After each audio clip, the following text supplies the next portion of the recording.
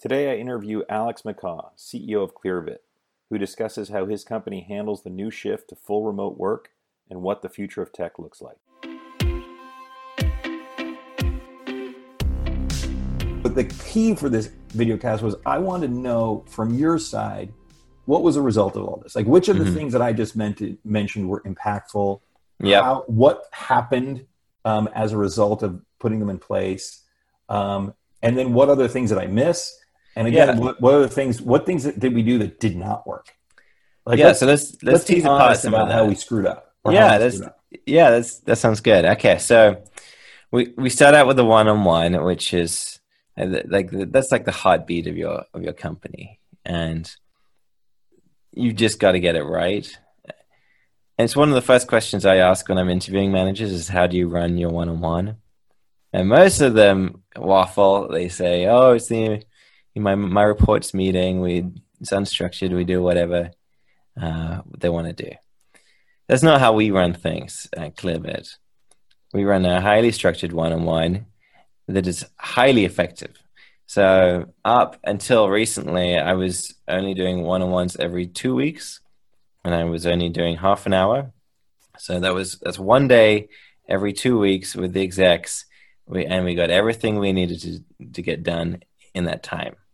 And there's when you do that one-on-one, you're following the structure that I shared with you, or has it changed? Okay. No, we're following the structure. So the only way that you get as much done in that short period of time as we do is preparation. So prior to the one-on-one, your report will write up an update of all the good and bad things that have happened since your last one-on-one.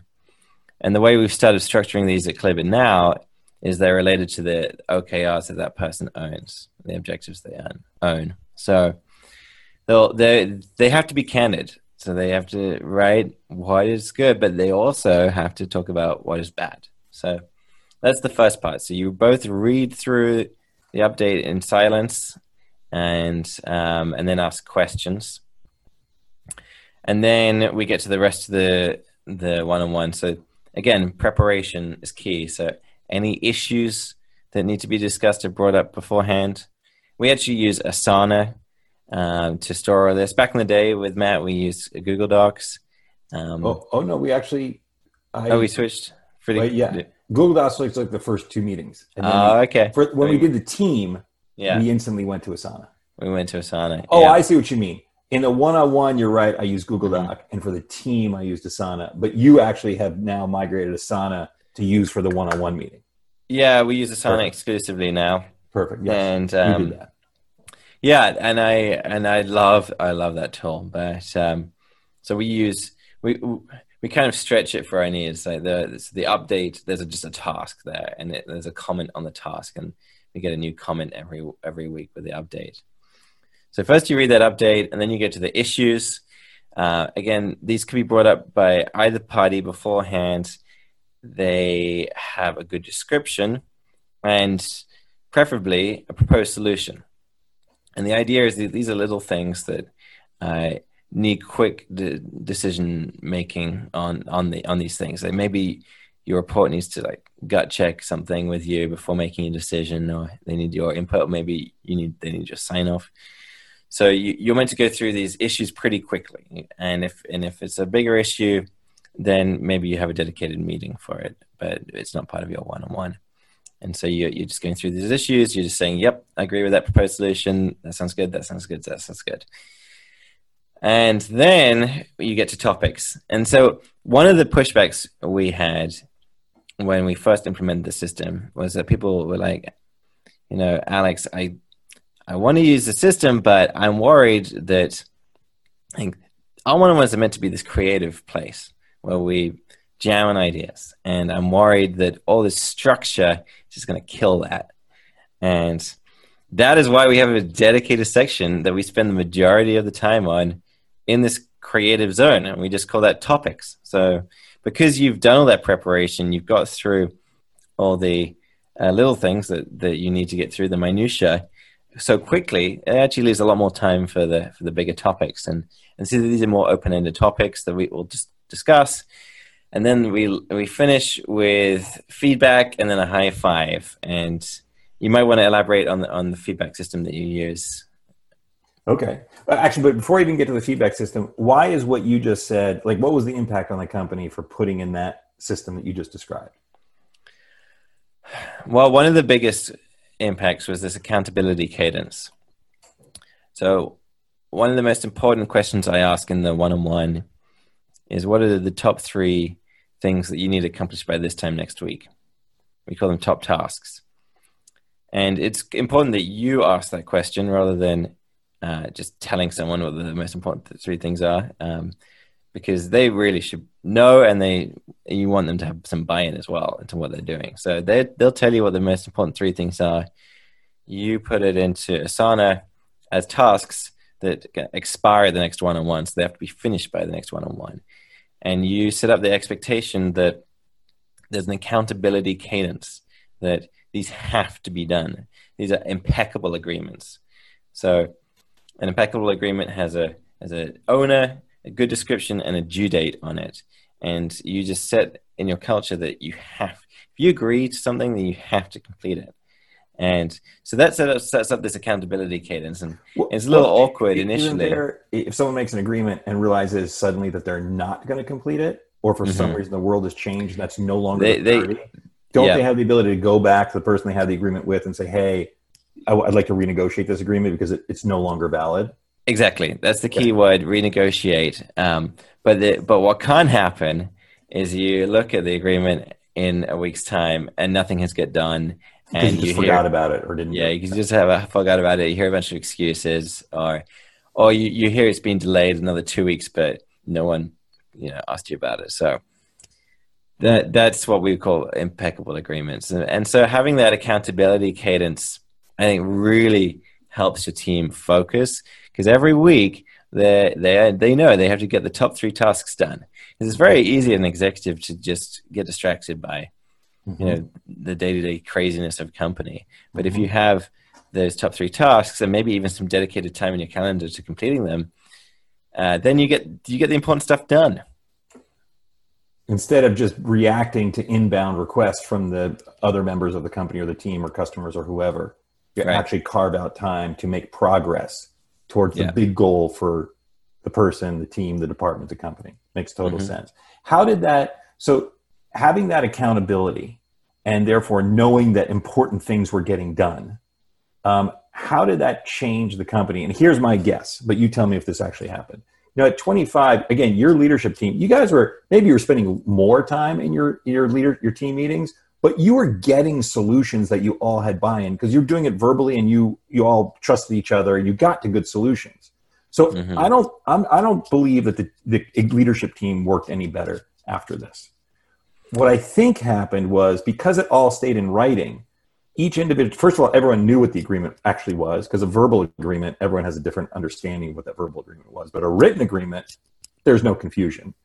And I think that having now written agreements and written in Asana could then be shared forward with their team members so that the person actually doing the work understood the context of what issue is this solving.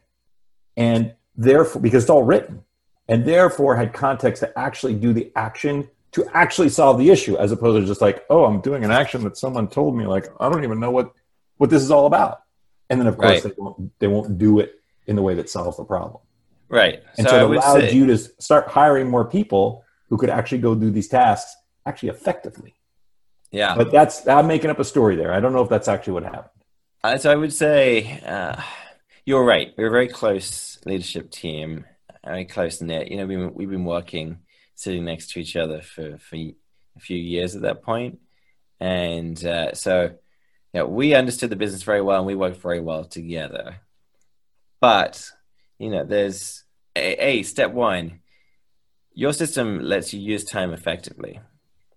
So in the leadership meeting, because so much of this is prepared, we run the leadership team like our one-on-ones. Everyone prepares an update. Every issue is brought up beforehand. There's a task in Asana, all the topics are brought up before. It's prepared for. So, let me interject for 1 second here, Alex. Do you do your one-on-ones before the team meeting so that the one-on-ones actually become preparation for the team meeting? I do, yeah. So we use the same update from the one-on-one as for the leadership meeting, and I like doing them straight before the leadership meeting because then it lets the company state gets kind of synchronized in my mind. Right. So everyone's right. seeing the same issue at the same time. You get all the different perspectives on the same information. Yeah, and by the time the leadership meeting comes around, I'm a bit more prepared. I know what we're going to talk about, and I can see patterns across the company as well. Yes. So, but back to what you were saying, I do think it does let you use the time a bit more creatively, and you get more things done. But I think what you were alluding to was this kind of ripple effect. And if all of your executives see the system and they see it working and they've got buy-in, then they're going to start doing it on their own teams. And that's where it gets really effective. Awesome. Now, I don't know if you'd be willing to do this, but you know, hearing what Asana is and what the structure looks like it's tough to do. Mm-hmm. Would you be willing right now to screen share your Asana system? And the only problem is it's going to be current. So I don't know if it's going to have anything super proprietary. I don't want that because this is video and people can go, stop frame and watch it forever and study every word. Yeah, so, let me just see. This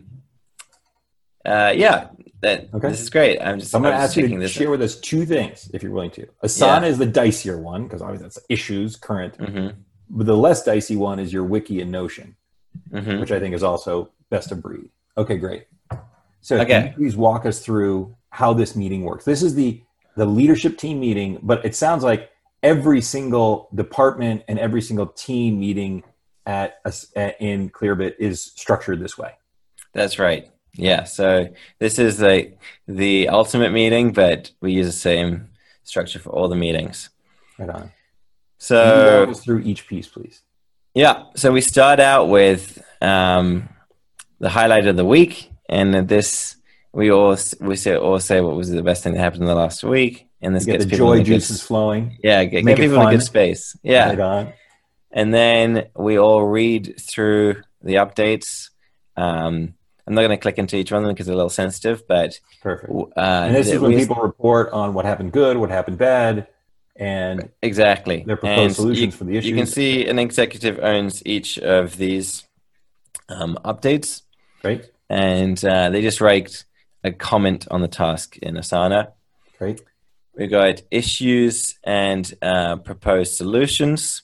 Okay. And so there are none right now. None right now. And then we got topics for and in the issue and proposed solution, people write in the description over in the task area, mm-hmm. they write, here's the problem that I see. Mm-hmm. I've now added a little something which I didn't share with you before, which is here's what I did to create it. And the reason I do that is because if people think, oh, the problem's out there, then they can't solve the problem because someone else has to solve it. But if mm-hmm. they think, well, what did I actually do to create this? First mm-hmm. of all, it's more humble when it gets read, but mm-hmm. also they can actually give us a clue of what they can actually do to solve the problem. And mm-hmm. then, of course, the third part is their proposed solution, which is the steps they recommend that you as a team take to solve the issue. Right. And people either agree or discuss. Yep. So we have those issues and then more open-ended topics. Again, these generally have a pretty good description on them that we'll read through before discussing the topic. Right. But this is where the magic happens.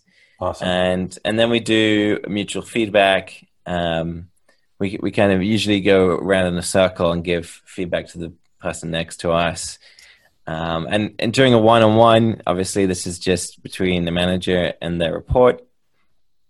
And we'll say something that we like and something that we wish. So I like that and I wish that. And that is actually a critical part of one-on-ones. It's not in every meeting, but it has to be as part of every one-on-one. Excellent. And it sounds like in giving this feedback, one of the dangers of giving feedback in a group to a person is that if the person has high ego, which most people do, they feel shame. If you say, hey, I wish you would change this, and other people, especially their peers, are watching and getting to see this, they feel like, oh my God, I've been humiliated in public. So in order to do this group, open, transparent feedback, there has to be an agreement from everyone. Like, I'm willing to give up feeling shame, and I'm more interested in learning. And therefore I give you permission, because if you don't have buy-in from people to do this, they can get very upset very quickly. So we have that commitment at the leadership level. Everyone on the leadership team is okay getting feedback in public. Yeah. You're right. It's very difficult, and it takes swallowing pride, but that's part of being involved in the leadership team. I know. For the rest of the company, we don't expect that. We give critical feedback in private. Right. Makes sense. And then brought up your one-on-one. Yeah, here's the one-on-one. Very similar. You can see the updates. These are around the OKRs. We store all of our OKRs in Asana, and these are duplicates, or these are the same tasks that are in a few different places. And then we've got issues, proposed solutions, and we've got feedback in here. So this is the bidirectional feedback. It's quite important that it's bidirectional. The manager is in service of their report, and their manager can improve just as much as the report can. It's very difficult to elicit, though.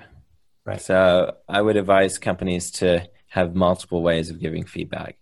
And we found that one of the most effective ways is anonymous feedback, when we use a tool called Tiny Pulse. So it's important that the opportunity is there for reports to give their managers feedback, but I think it's also important that you create other opportunities for people that are not happy about giving that feedback.